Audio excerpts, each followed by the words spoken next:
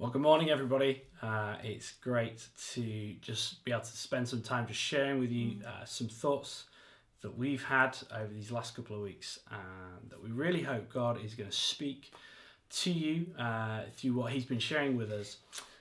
So if you've got your Bibles with you, can I encourage you to get them out, open them up, turn them on. However, you've got your Bible with you today. If you've got a notebook, get your notebook. Feel free to pause this video, go get a notebook and a pen, and you can take some notes down. And we are going to continue. So over to Alex. Thank you. Well, I've had a continuing thought and reminder from God throughout this past week that we'd like to share with you. It's about building your life on Jesus, who He is, what He promises and what He says. It's about being rooted in Him and building a life around Him that can stand firm in all seasons of life, come what may. Pete's going to read a scripture that's been on my heart that is at the very root of this message. Yep, so this comes from Matthew chapter 7, and it's in verses 24 and 25. It's Jesus, and He's speaking. He says, "Everyone who hears these words of mine and puts them into practice is like a wise man who built his house on the rock. The rain came down and the streams rose. The winds blew and beat against the house, yet it did not fall because it had foundations on the rock." Thank you.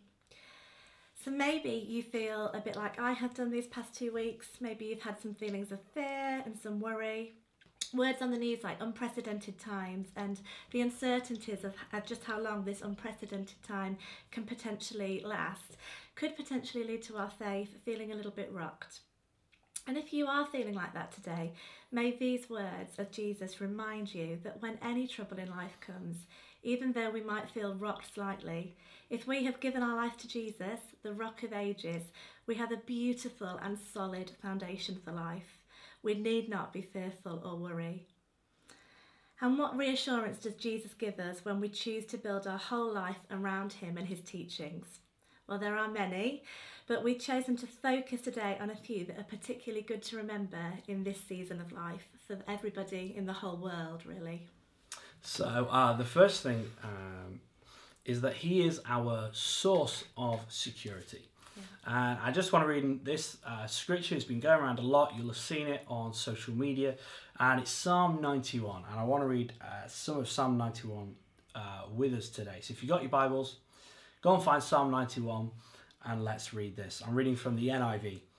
It says, "Whoever dwells in the shelter of the Most High will rest in the shadow of the Almighty.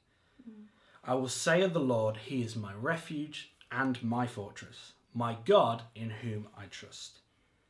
Surely He will save you from the fowler's snare and from the deadly pestilence. He will cover you with His feathers, and under His wings you will find refuge. His faithfulness will be your shield and rampart. You will not fear the terror of night, nor the arrow that flies by day, nor the pestilence that stalks in the darkness, nor the plague that destroys by midday." And it goes on to say, if you say, "The Lord is my refuge," and you make the Most High your dwelling, no harm will overtake you. No disaster will come near your tent. For He will command His angels concerning you to guard you in all your ways.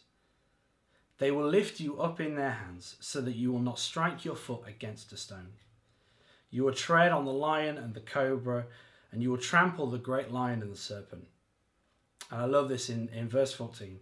"Because He loves me, says the Lord, I will rescue Him. I will protect Him, for He acknowledges my name.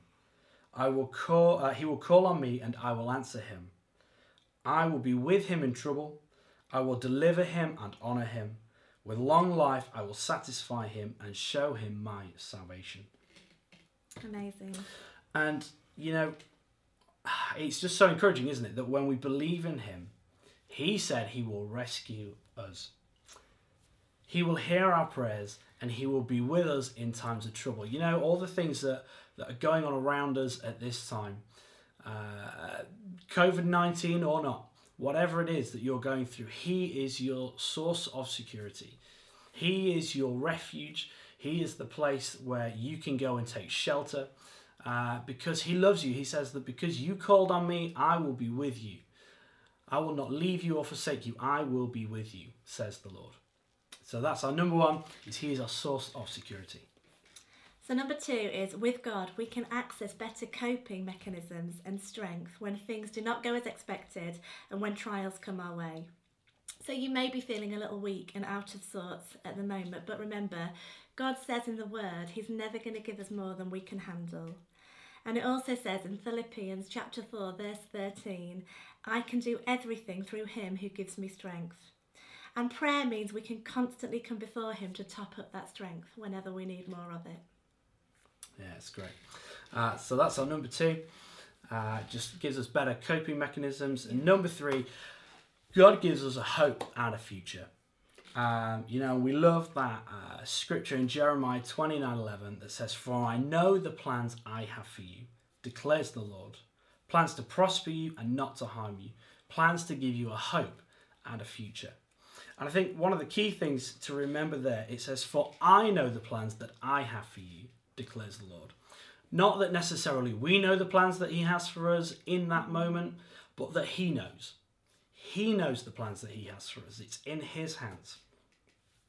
And what I love about this, and I come back to often, and I've talked about this before, is that our hope in the Lord is not a hope so kind of hope that the world goes by. We often find ourselves, I hope it'll be sunny tomorrow, or maybe you're sat there thinking, I hope this cake for pudding. It's not a hope so kind of hope. A hope in the Lord is a no so kind of hope.